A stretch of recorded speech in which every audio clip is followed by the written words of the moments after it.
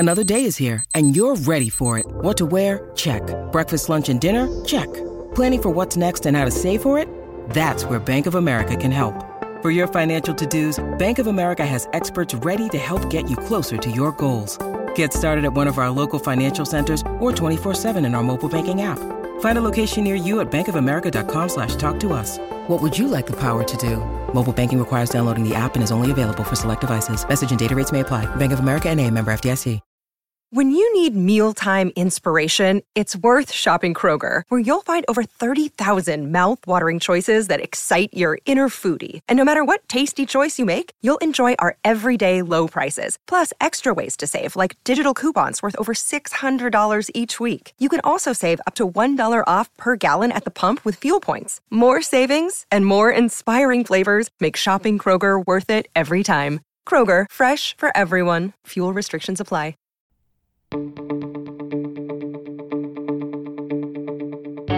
This is the Cubs-related podcast presented by CubsInsider.com. My name is Corey. I am joined, as always, by Brendan, and we are coming to you on Wednesday, September 1st. The Cubs and Twins wrapping up a quick two-game set on Tuesday and Wednesday up in Minnesota. The Cubs taking both of these games. The Cubs score just 3 runs in each of these 2 games, but the pitching does enough to make that hold up.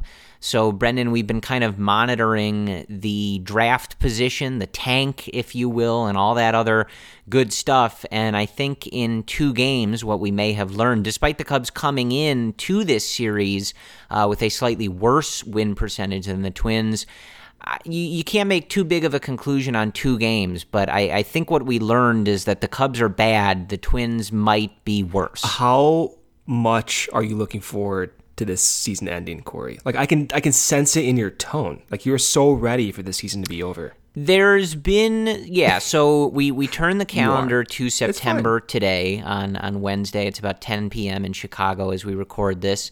The Cubs do have 3 games to begin October to finish the season against the Cardinals, but for all intents and purposes, we're in the final month, I suppose, of Cubs baseball here stretch for 2021. And there's been some fun stuff, I think it's been fun to watch what might ultimately conclude in a Rookie of the Year campaign for Patrick Wisdom. So I'm not itching for that to end. It's been enjoyable watching some of these individual things going on, but this is a year that unfortunately, I think for a lot of reasons I'll never be able to forget, but I kind of wish that I could, and so I guess it ending is the closest we're going to get to that. To be honest with you, though, I'm watching these games, and I kind of have that spring training Arizona Fall League feel to them. I like those games. I'm not saying I like the Cubs losing like this, but when you watch these September games and you have Alzolay coming in, Steele with low pressure, the stakes aren't high. If they lose, so be it. I don't know. It's kind of nice to watch stress-free baseball in a weird way. I don't know what that says about me, but I mean, I'm not really ready for the season to end yet. I don't know. Yeah, I don't know. You seem like you're in a weird place.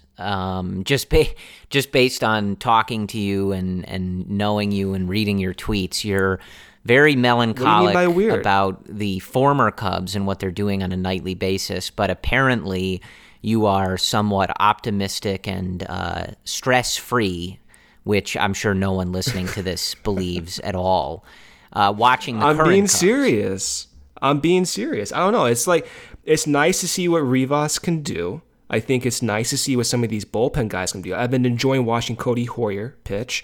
Really interesting. Rowan Wick coming back has been fun. Schwindel going off is fun. Wisdom continuing to do well is good to see. It has that spring training feel. It's only 5 more weeks to go. It's not that big of a deal. Of course, I want to forget this season, but there's going to be a void pretty soon here. October is going to suck. November is going to suck. And so in the current moment, post-trade deadline, this is the least stressed I've ever been with the Cubs in the past 5 years, Corey. It's kind of nice. That's all. So it seems one could argue that the Cubs not being good is better for your mental health. Better for me. Yeah, no doubt about it. I've always said that. I've always said I like watching Arizona Fall League. I hate watching playoffs. The World Series sucked. I did not have fun during the World Series. I had a great time, but No, I didn't. Are you kidding me? The seventh game, Corey. Yeah, I had a good time when I was sure that Rizzo caught that ball and the umpire punched him out. Up until that point, I was an absolute wreck. Anyway, this is an interesting start to this podcast. I will say though, I did not expect to be here, like in terms of being okay with watching these games. Like I kind of expected to tune out a little bit, but I mean, I don't think anyone expected Schwindel to be interesting. Sure. Wisdom to keep doing this. So in that respect, I'm a little surprised we're even here right now. Yeah, well, and I mean, I suppose there's scenarios where what we're watching on a daily basis is worse and not as interesting and, devoid of kind of any potential future implications. So yeah. I suppose it's better to not be in that spot. But let's take a look back at these couple games. Not gonna do the full recap here for you. Although I mean, a 3-1 game and a 3-0 game, it won't take me that long to do anyway. But want to first start by highlighting where a lot of this offense came from in this series, and that is off the bat of Frank Schwindel, who homers in both of these games, his 7th coming in the game on Tuesday, and his 8th coming in the game on Wednesday. The 8th that came on Wednesday was of the 3-run variety, so all of the runs in Wednesday's game coming off the bat of Frank Schwindel. His OPS sitting at .944 with a .306 batting average now for the Chicago Cubs. He DH'd in both of these games, And I guess my question to you, Brendan, is Frank Schwindel the best player in baseball history? Your answer, please. Yeah, 100%, no doubt about it. Was that a rhetorical question, Corey? Yeah, absolutely. The answer is obviously yes. Yeah, but it's like, seriously though, he's 29 years old, and at first I didn't want to even think about Schwindel. I don't know if our audience knows this. I can't remember if this happened on air. Don't throw me I am going to throw you under the bus on air here because why? When he came over and started hitting well, I texted Brendan and was like, what's going on with this dude? What do we think about this? And I think because it was post-trade deadline, I think this is fair. I don't think this is throwing you under the bus. You just really weren't interested in this. Fine. I wasn't. Right. Sorry. And so I just wanted on record for our listeners that of the two of us, I was on Schwindel before you. Maybe you would have been interested. You just were not in. You were not in a place mentally to receive that information. You're texting me. What about Frank Schwindel? Like 3 days after Rizzo's traded, Corey. Like, what do you want me to say at that? No, point? I get it. But okay. I'm just making the point clear. I got around to Schwindel like really fast though. Like right when the fog kind of cleared out and I got over it, I'm like, all right, I see the peripherals. And then you see guys like Kevin Goldstein, former scouting director for the Astros, who's been hyping him up on Twitter, and to have that type of backing should at least magnify his potential. But I think he's interesting in a realistic sense, not being funny here. He's 29. He's never had a shot before. And he's one of those rare hitters who does not strike out, but hits for well above average power. So I think you have to be interested in that. I mean, his numbers with Oakland this year in AAA in 200 plate appearances, he had a strikeout rate of under 17%, and he hit 16 homers in, again, those 200 plate appearances. So that's interesting. I think it should signal that he has potential for this team. And when you couple that with what you see from Rivas and his ability to walk in the double digits, I'm thinking maybe in a weird way, depending on how the market turns out, like first base, I want to bring Rizzo back, don't get me wrong, but in an alternative universe, you can kind of see a Schwindel Rivas, I don't want to call it a platoon, but a strategic usage of playing time might actually pan out, right? Like you get Rivas against a pitcher who's a good matchup for him with that on-base percentage that that has a high likelihood of going to value, that could work out. And then with Schwindel, similarly, against a pitcher who maybe he has a better power potential against, that could work out as well. So in that sense, like for the rest of the season, the next 5 weeks or so, I think that's a really worthwhile trend to monitor that does have implications for next season. Can I say something that might lead to you quitting this podcast? Sure. Can I just share a stat, rather? Sure. Okay. I'm just a little scared because, I mean, you've never said that before, but go ahead. Look, this is just a stat.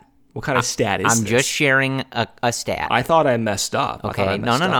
I have a stat comparison. This is just me sharing this. I'm not offering any thought on it. Well, where did you get this stat? I don't even want to hear it. I was tipped off to it by friend of the podcast, Matt Clapp, at the Blog Finds on Twitter.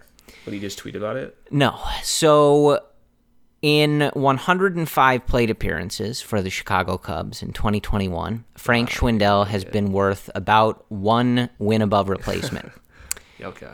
In 376 plate appearances for the Chicago Cubs in 2021, Anthony Rizzo was worth 1 win above replacement. But why? I mean, why do you have to even bring that up? Why? I just think it's interesting. That?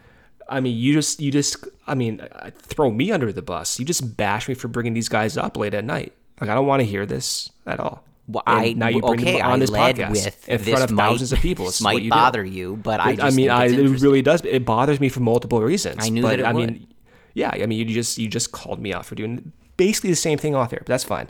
I mean, listen. In a long-term scenario, like bringing back Rizzo is the most projectable thing you can do at that position. Yes. And for that price tag, it seems like a no-brainer. That being said, if we're going to operate in this type of context with what the Cubs have been doing lately, it seems at this point more likely they're not going to go back to Rizzo. It just kind of seems that's where it is. Now, I hope I'm wrong. And in my mind, I'm already thinking he's coming back, even though it's not maybe as likely. But in case he doesn't, you can see right now with Schwindel's ability to hit, and if the DH does in fact come after the new CBA negotiations, where Rivas and Schwindel at first base at a cheap option allows the Cubs to spend elsewhere, maybe in the outfield, maybe to get another starting pitcher.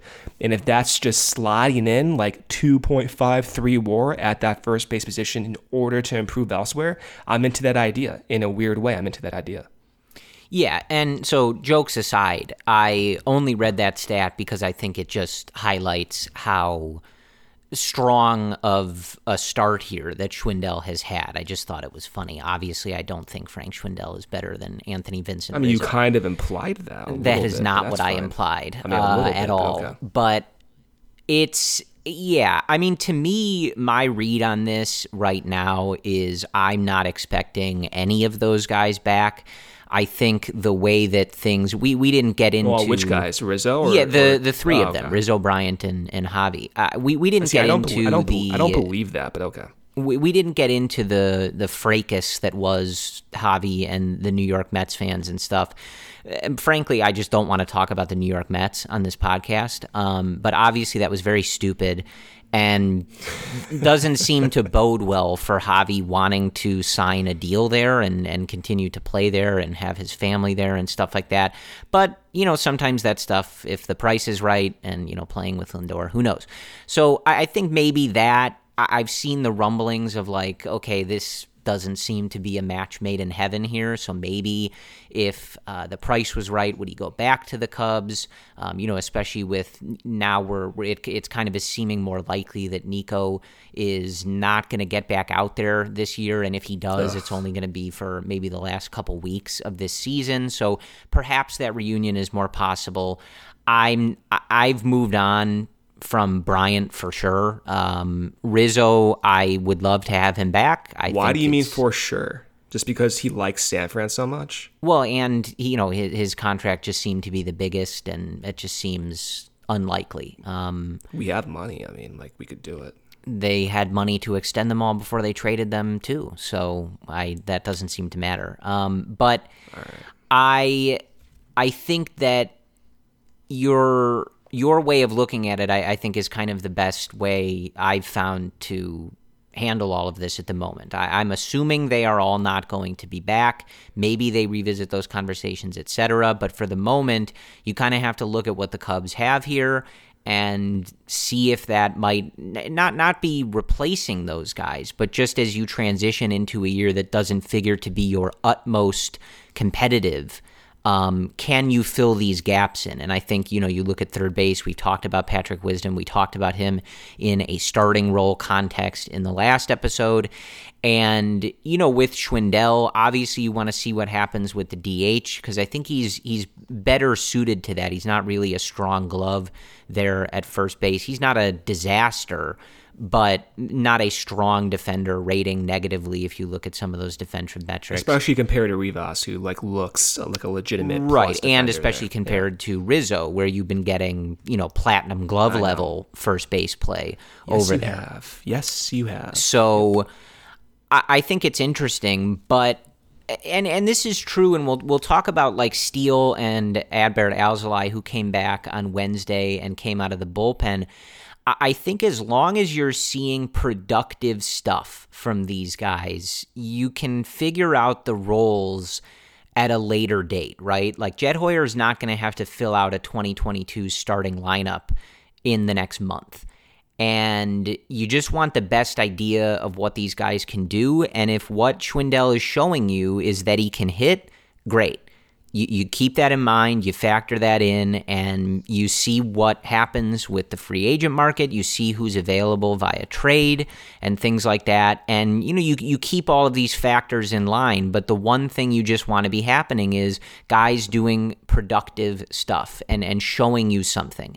And I think that, if you were looking at a platoon type situation with Schwindel or looking at him as the DH, he's only at 129 plate appearances on the year, only 109 for the Cubs, 20 of them coming with Oakland. So it's still a smallish sample, but this is why you pick up a guy like Schwindel, like they did earlier in the year, and bring him over. And this is why you give him the opportunities, because he's showing you that he's been able to put up a full win above replacement in 109 plate appearances. So clearly there is something there and something worth continuing to explore. It kind of passes the eye test too, right? You watch Schwindel's at-bats, especially against those Twins pitchers. In the last home run he had was a fastball up and in on his hands, and he turns on it right away. Like, you don't need numbers to at least be like, that's interesting that he's doing that. And I know some of the underlying metrics that you do see on Schwindel in his sample with the Cubs, it's a little variable. And his expected WOBA, for example, with the Cubs is around 335, whereas his actual WOBA is basically 400. So there's quite big of a difference between those two numbers. So the question then is asked, is he getting lucky? Is that just a fluke? Or is what he's doing actually indicative of what we can expect going forward? So if you look at his expected weighted on base average throughout his time with the Cubs, the first about week and a half or so, his expected WOBA was around 320-ish. But ever since that period, which I think is now dating about 2.5 weeks from today, his expected WOBA has been basically stable, around 390 over his last, 75 plate appearances. So that's suggesting that at the early onset when he's up with the Cubs, he was not hitting the ball that hard or hitting the ball in locations that typically correlate to extra base hits. But now, in his last 75 plate appearances, he is doing that. And he's doing that even more recently with these home runs. So in that sense, I think it is interesting. And I don't know if you can expect, I know you can't expect this level of performance going forward. But again, it goes back to the point of what if he can actually be like a 330 to 350 WOBA guy? And right now, the projections actually think that's realistic. Steamer has him at a WRC plus for the rest of the season at 100, league average value. And so you might get league average offensive value for about, $600,000 a year. And you couple that with Rivas, who's making the same exact salary, you may be getting a total sum value of first base in a perfect world around like 3 wins for $1 million, that might free you up to go get other free agents in positions that you need, like maybe center field, maybe shortstop, if that's where they ultimately try to figure out how to improve. So that's where my mind is right now, right? You still want to see how Schwindel performs for the rest of the season, and there's still a lot that could change many people's minds. But we're kind of on the track right now where we're going to be entering a free agent market in November and December where this is going to be a legitimate conversation. This will not be the last time we talk about this, Corey. Yeah, so, you also kind of look at this from the perspective of, and we've talked about this before, just trying to build that depth a little better from within, right? And I kind of think of 2020 now. Of course, 2020 was a very strange year, and it's hard to kind of read into a lot of those numbers, but the Cubs did not get good production out of that DH spot in 2020. And oftentimes it was Victor Caratini, or sometimes, Wilson Contreras when they wanted to give him a break. But the production wasn't very good. Looking on Fangraphs, the DH position for the Cubs had an 86 WRC plus, so below average, a 300 WOBA from that position, whoever was in the DH spot on a given day, right? So one way to look at guys like Schwindel is not necessarily that the Cubs need to go into the season next year with him as their starting first baseman. Like, obviously, really, even no matter what he does the rest of the year, that's obviously a big risk and not specifically the type of move you would like to see a big market team making, right? But what you can count on, I think, at least at a baseline level, is can we build that depth from within so that the guys getting spot starts or filling in if guys get hurt or playing DH every now and again, even if it's in some sort of rotation, are giving you better production than we've seen from those spots in past years. And I think in a recent episode, I mentioned how we've seen so much of guys like Almora and Sogard and Descalso, etc., and the production just wasn't there from those guys. And even if you can solve some of those issues with what you're doing for the rest of this season here, that's productive. It is, yeah. And if you have to go and spend on starters or try different things as starters, that's something for Jed Hoyer to figure out at another time. But if you can go in with quality depth, even like it took until the Cubs brought in Robinson Chirinos to feel like you had that at the backup catcher spot. And we saw how much of a toll that took, not only on Wilson, but just the team in general, from getting such terrible production from the backup catcher spot this entire year up until they sold off and then ultimately brought in Chirinos, who's been a nice surprise back there. But it's just an example of, even if you can just fill depth and answer some questions beyond the initial starting 8 or 9 guys, that's valuable too. And maybe that's what Schwindel is offering up here, if not hopefully something more. The only issue I have is the defensive inflexibility. And that's why and it's not going to happen because of the injury, but that's why I was interested in even Bodie. Like, we talked about this about 10 days ago. And you have to compare all these guys. But when you look at Bodie, he can play multiple positions, second base, third base. I'm sure if he was asked to, he could probably play first base. And we saw him even in, I think, left field at some point. Maybe that was just my imagination. But with Schwindel, he's kind of first base or bust. So in that sense, it's unfortunate. Yeah. And even with the DH coming, I liked how the concept in 2020 was to mix and match Vic and Wilson. I like that. I like that because, especially for Wilson, if we're going to rely on his bat for 2022 and beyond as a major staple in this lineup, then you need to protect him somehow. And I'm worried that if he doesn't get that type of protection, you cannot slot him in every day in your cleanup spot, even fifth spot. It's just not possible for catchers these days. So I like to keep the DH spot, if it does end up coming to the NL, a little bit more flexible. Just kind of riffing on the Madrigal-Nico thought, and I think we've talked about this a little bit, but you kind of rope in now that you have these questions at all these other positions, and it is rather interesting. And, one of the things they were talking about was Madrigal's natural position is second base. He can't, play shortstop or anything like that, but he also might be an option to play some DH if that does come to the National League. And one of the things that I think Ryan Dempster brought up was that yes, second base is Madrigal's natural spot, but Nico is a Gold Glover there, or a Gold Glove, potential player there. We've seen that. He rates that way. And so do you want to move him off of that because that's where Madrigal is more comfortable? Do you not want to? And, then you get into, okay, well, we want this guy to DH, but what about this guy? And it all is more complicated. And I mentioned before, they reported today that Nico's not really closer to getting on that rehab assignment. So as the calendar flips to September, that does sort of mean, okay, well, there's not that much time left. So if he doesn't get out there soon, he's not going to get out there, and you're going to be closer to, potentially just shutting him down for health reasons.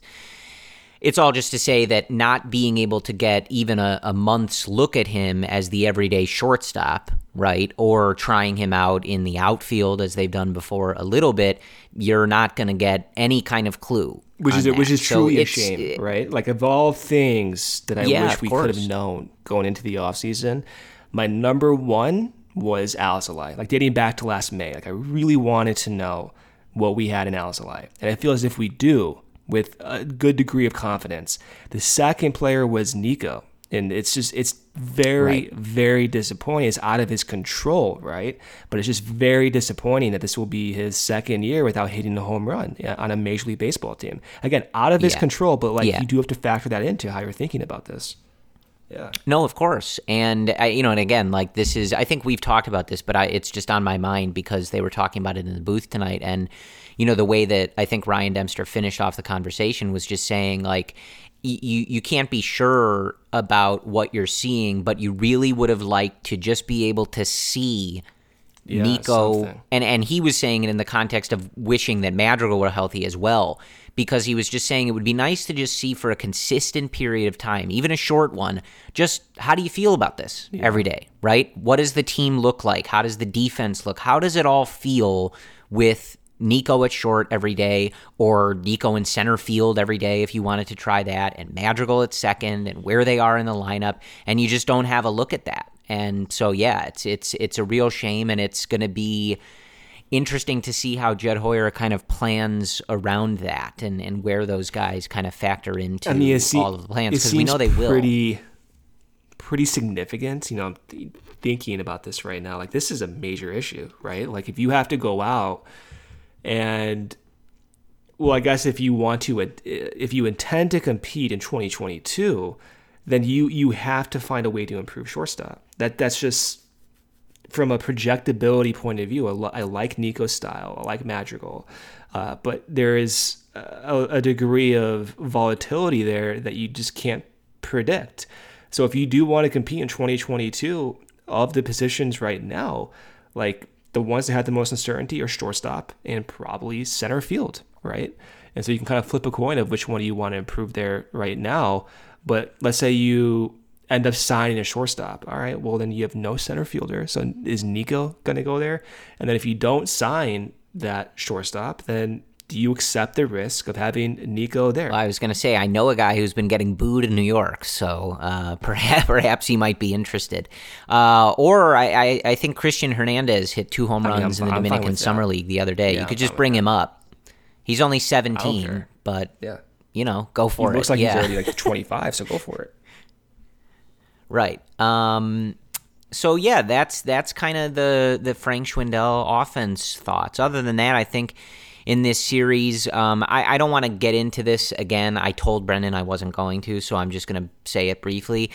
I still don't understand Jason Hayward playing every day. And it's not just Jason Hayward. Duffy's played a lot, and you have, Andrew Romine playing at short a lot. It's more just to say, we had 2 games here in Minnesota. You had an off day on Monday, And we didn't see Michael Hermosillo start either of these games. And I just don't get it, is really more what it comes down to. It's not about any individual player, but I think I do get it. You know, like I just can don't. you explain it to me? This is the only logical explanation. I absolutely hate it, but I can't think of any other reason. Like, Ross wants Hayward on this team next year and wants to get him going. That's it. He values Hayward on this team. That's the only logical explanation, Corey. Why else would he be playing over Hermosillo? I don't know.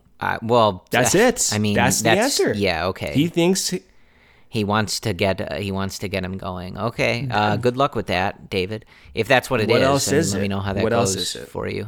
No, I don't know. I'm just frustrated that we're not seeing these guys, more regularly. And I think, some of the guys only got into the lineup on Wednesday because of the late scratch to Matt Duffy at a sore neck. So I think that's what got some of these guys in there. And anyway, I digress. I was annoyed that we didn't see Hermosillo start any of these games because you're trying to get a look at him. He was a later call-up. You only have a little over a month now. Like, you got to play the guy. So, I don't know. Maybe they don't think make he's going to be a significant part of this team. I don't know. Perhaps. I mean, you're certainly not going to figure that out with him getting one pinch hit at bat in a 2-game series against one of the worst teams in the league. But anyway, let's talk about the pitching. So some interesting stuff in this series. Zach Davies was fine on Tuesday. He was better than he's been at times, but nobody really cares about him. So what I did want to focus on is we saw some interesting things from some of these relievers and a couple of non-relievers, maybe relievers, we don't really know, on Wednesday. But the first of which was Manny Rodriguez picking up another win on Tuesday in relief of Zach Davies, but going 2 innings. He did walk 2 guys, no strikeouts, but didn't allow any hits, didn't allow any runs, threw 22 pitches over the course of 2 innings. So just interesting, a multi-inning effort there. He's been getting in more games, 2.6 ERA, so still looking good. The stuff looks good, building up that confidence for Rodriguez there. And then, of course, Brendan, what we saw on Wednesday, which was Justin Steele picking up a W, his 3rd win of the year, 5 innings, 1 hit, no runs, 3 walks, and 3 strikeouts. So too many walks, not quite enough strikeouts, but overall this was a solid outing, and it didn't necessarily look like he had that crisp command. So he was able to kind of work through that 86 pitches over those 5 innings and ultimately picking up the W. So that's what you're looking for there. And then Adbert Alzolay coming off the injured list, getting back out there in relief, and so we'll talk about him a little bit more, as that appears to be what his role is going to be for the rest of the season. But 4 innings, 1 hit, no runs, no walks, and 5 strikeouts. He was sitting around 96 miles an hour, picks up his first career save in this opportunity. So that was, there were some other, performances in this series. Cody Hoyer did give up a few hits and a walk in 1 inning of work, but he picked up the hold, didn't allow any runs. Rowan Wick, 2 strikeouts in an inning of work, picking up his first save of the season on Tuesday. So kind of a lot to throw at you, but we'll delve into Steele and Alzolay in a second. But anything from these other relievers, Wick, Rodriguez, Hoyer, that stood out to you or that was particularly interesting in these couple games? Well, I think Manny going multiple innings was interesting. I think of him as a max out type guy where he's coming out throwing 99, 100 miles per hour, but he went 2 innings and he looked pretty good doing it. I don't know if that's going to be in his future per se, but I was just surprised he did that. For Hoyer, Tommy Hotovy's comments on him I thought were really interesting. So Hoyer kind of has that weird, gunslinger type pitching motion, almost, if you remember him in years past with the Red Sox, almost like a Justin Masterson type. But also what makes him interesting with that release point and that delivery is he has a hybrid 4-seamer, 2-seamer. And so Tommy Hotovy was talking about this, how it's not really your trademark fastball. It's kind of like a grip in between a 4-seam and a 2-seam that's not dominant. So his sinker, quote unquote sinker, may look like such, but it's not moving like that. I don't know. I just thought that was interesting. And then when you see his fastball spin rate being in like the 80th percentile, it just makes you think, how unique of a pitch is that? And if it is that unique, maybe not being in the upper 90s for velo is that big of a deal. And then maybe he can be like a late high leverage guy in the 8th inning. So him, Manny looked encouraging. Wick is looking like the guy we saw when he was healthy, before all that nonsense happened, before COVID and everything. So if you can project Wick being the same guy for next year, that's a win. I think Manny's going to be a staple in this bullpen, at least from day one out of the 2022 season. And then Hoyer is for sure going to be on this team. So right now, you already have 3 relievers who I think you're feeling good about. Confidence is different than feeling good, right? They align, but like you can see it working out where these 3 guys are major contributors, and that allows some breathing room where you don't have to go out and spend money maybe on bolstering that bullpen. Right. Yeah, I think, and we've touched on this a little bit, but I think you've got some really interesting guys for this bullpen, and you're seeing them show you those flashes of what they can do. And I think you combine that with the confidence that we have in not only this front office, but the pitching infrastructure to identify guys on the cheaper end that they can bring in and get effective innings out of from the bullpen, because they've been doing that for years now pretty successfully. So I think, you may have to make some additions, but I don't think you need to look at the bullpen as a spot where you need to, drastically spend money just to have a competitive bullpen. I think you've got the makings of that already, and then you've seen this group be able to churn that out in the past with guys they bring in.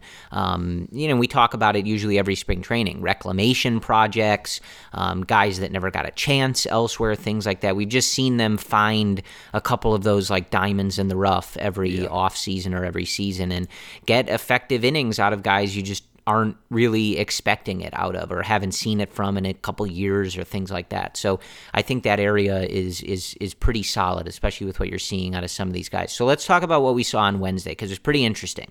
Yeah. So the combination, the piggyback of Justin Steele and Adbert Alzolay combined to shut out the Twins. They give up just 2 hits, the 3 walks, all coming from Justin Steele, 8 strikeouts, 5 for Alzolay, 3 for Steele.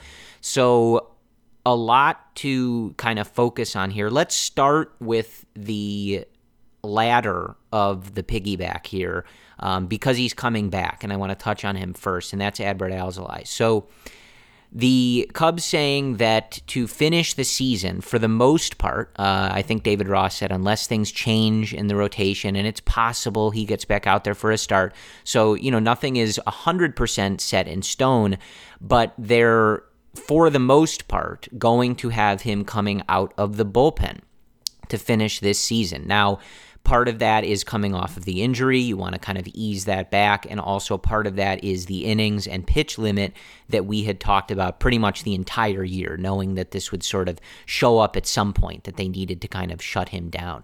So comes in and looked electric on Wednesday. Of course, the Twins suck, but he looked electric. The stuff passed the eye test. It looked really good. Got a lot of awkward swings, the 5 strikeouts, of course, no walks.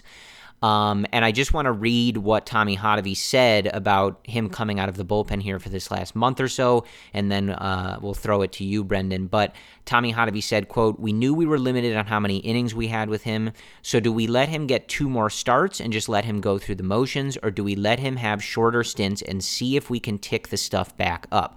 Learn how to use more swing and miss stuff, how we can use the slider a little bit differently or maybe be more aggressive, things like that." I think it's a good opportunity for him to kind of push himself going into this point of the season and not just say you're going to make 3 or 4 more starts and that's it. So yeah, I'm interested to see what it looks like. That is from Cubs pitching coach and Brendan's idol, Tommy Hotovy. Yeah, my idol, yeah. So what did you see from Adbert on Wednesday, Brendan, what do you think about this, the decision to kind of see if they can get more stints out of him rather than just a couple of starts and kind of having to shut it down for the year? And I guess you said when he had gotten hurt the last time, you had kind of seen what you needed to see from him in terms of believing in what he can do as a starter going into next year. So now that he is back, we know he's going to be able to get back out there, and we saw some really exciting stuff on Wednesday. Anything else, you'd want to see from him, or a vision for how you'd like this month to go? And kind of piggybacking off of what Hadavi's saying, and learning how to play the stuff up a little bit and use these pitches differently, combine it all together. My initial reaction when I heard he was not going to come back as a starter, disappointing, and not because that's where he's going to be as a pitcher, but disappointing because I wanted him to get those experiences starting in the first inning, not coming out in the fifth or sixth inning and maxing out for a few innings. I wanted Alzolay to act like a starter because he's going to be a starter next season. It's just how it is. You have no choice. So I was a little conflicted. Now, when you hear Hadavi talk about this, about maybe this change in role, which is a change in environment, is going to induce some epiphanies, perhaps, or rather push Alzolay to do things he normally would not do as a starter, and as a result, you gain skills, knowledge, whatever, that you can apply back to as a starter.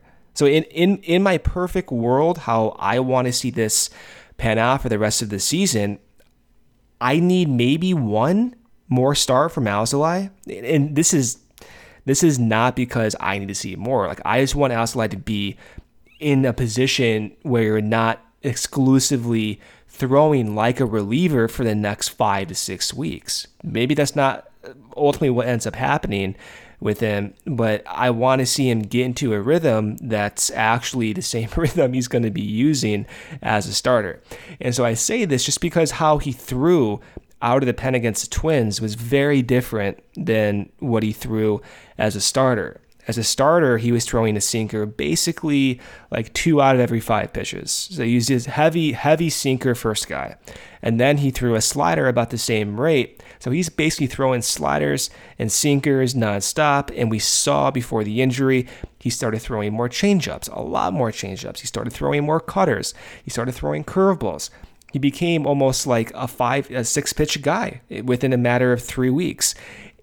Now, he's not really looking like that, at least in this one outing. He threw mostly 4-seams. So he swapped his 2-seam and 4-seam usage, and he had results from it. I mean, he was touching and sitting 96, 97. Clearly the stuff was working well. The slider had nasty action to it. And so when you hear Hadavi say, okay, well, maybe this will push Alzolay to have more swing and miss stuff. Maybe that's what he means by that. And maybe what he takes away from coming out of the pen is more trust or more frequency with that 4-seam that will lead to more whiffs. Maybe that 4-seam plays better against left-handed batters, for example. So I don't know where I stand with it. Of course, I trust Hadavi in his pitching infrastructure to develop the optimal routine. But separate from all of that, as a fan, like I wish I wanted to see Alzolay just start this month. That's it. I just wanted to see and continue to track that progression as a starter from day one. But now, kind of have to switch that thinking. Now you have to switch your thinking of, all right, what's Alzolay going to do to get more whiffs out of that bullpen? And I think from day one we saw that's going to be maybe more of a 4-seam type thing that he'll be doing. Yeah, so I mean, I think you have more strong opinions about the role specifically, but I was just glad to see him back. He looked great on Wednesday, and just looking forward to seeing what he can do over this last month ahead of what is likely to be a pretty big role in 2022. So just get through this healthy this time, of course, coming off of the injury. But you can't tell me like you're not at least, like, disappointed is a strong word, right? But you wanted to see Adbert start. Like, I think every fan wants to see Adbert start, right? Yeah, well, I mean, I think obviously the goal is to be able to see that vision of him starting and getting it done, kind of like we did earlier in the year. Because you sounded like you were not, I mean, again, another strong word, but it sounded as if you weren't as sold. Like you personally, which I think is the majority, still want to see more from him. And now he's not going to be able to showcase that role. I think I don't know that would change by a couple of starts in September. And I just feel like he's coming off an injury and he was already on a pitch limit. So this is what they want to do. And I think you kind of articulated this well, and it's sort of just a trust in Hottovy that, while he might be attacking things differently because he's coming out of the bullpen, there is stuff to be learned by doing that. And whether it's trust in certain pitches or working off of certain pitches and things like that, I do think that there can be a benefit here. But I think, they're kind of between a rock and a hard place because of the injury and the pitch limit, that they're just trying to figure out what the best thing to do is. So that's fair. Looking at Justin Steele, this was, certainly not the best command that we've seen. Hit a batter, a few walks, and only 3 strikeouts. But the Twins also weren't hitting him. He hadn't given up a hit through 3 innings, only allows 1 hit. And, altogether, despite the, not as strong of command, overall a very effective outing for Justin Steele. And, not throwing over 90 pitches in this game, only 86 in the 5 innings. Likely if he's more stretched out and, this isn't, his 4th start or whatever it is of his career here, starting games, likely could have gone into that 6th inning, pushed 100 pitches and, gone for the quality start there. So I think all things considered, this was a pretty solid effort. But anything in particular that you saw from the way that he was using his pitches tonight? Quite a big change. So similar to how we talked about sinker for everyone else, Steele came up through sinkers in his first start in early August back from AAA. Then in his most recent 2 starts before this one against the Twins, he said, no more sinker. I'm going to throw mostly 4-seams and then mostly sliders. So I was a little curious why he was doing that and if he eventually would go back to throwing more sinkers. Well, this was a start he did that. So against the Twins, he threw 86 pitches. He threw 35 sinkers in those 86 pitches. That was the most of any of his pitch types. And then he threw 26 4-seams, 14 sliders, 9 curveballs, and 2 changeups. He threw 5 pitches. He's a 5-pitch guy, but he heavy loaded those pitches with sinkers, 4-seams, and sliders. Interestingly, he did walk 3 guys. Watching the game, it looked like his command with the sinker was acceptable. And maybe he was missing a little bit inside, but he wasn't missing by a lot. And so I think the command, the misses were competitive. We've heard about that with, I think, Tyler Chatwood, even Dylan Maples, and he's back up right now, which is a discussion for a different day. But we've heard the term competitive misses, and I think that's what Steele delivered. Now, the other bad pitches that led to walks, those were all in secondary pitches. Like he was spiking, I think, a little bit too many sliders than what we've seen from him at his best. So when you couple that with just missing with the sinkers marginally and then spiking a little bit too many breaking pitches, that's where the walks came in. But I would like my starting pitcher to have strong fastball command, and it looked as if in this start he was trending in that direction. It was competitive, and I do like that he went back to being a dominant sinker guy, because that's what led in his first start to only 1 walk. And it looked better, and yeah, he got fewer whiffs, but he also got a lot of weak contact, and he looked to be more in control. And I feel as if he was pretty close to looking like that same guy against the Twins, just missing a little bit inside that I think will get ironed out. So all in all, I thought it was a great start, to be fully honest. Like, I think given what we've seen so far, you want to see him continue to change things and tinker with things and try to find his groove. And in 86 pitches to not allow any runs and marginally miss with your fastball, that's that's what I would like to see going forward, just continuing to take these baby steps to get to a point where he is a projectable guy, well, at least with some confidence for 2022. Yeah, so Marquee shared this note. Since 1997, Cubs rookie starting pitchers who threw at least 5 innings in a game and allowed just 1 hit or fewer and 0 runs. That list includes Kerry Wood, his 20 strikeout game on May 6th of 1998, Sean Marshall in 6 innings of work on May 17th, 2006, and Justin Steele tonight. That's it. There you go. So only since 1997, but that's not bad company to be in on a list that only includes 3 people. So it was a very nice outing from Steele, and I think, again, looking at these two, like the best outcome here for these two, and if you include Keegan Thompson, is of course that the Cubs find themselves 3 starters who are great, and they just fill out the rotation with all 3 of those guys, right? That's likely not going to happen. Right. That's the best case scenario. So when you're looking at something like Wednesday, obviously we want Adbert to be in the rotation. That's going to be the Cubs' plan come next year. It's not how he was utilized tonight.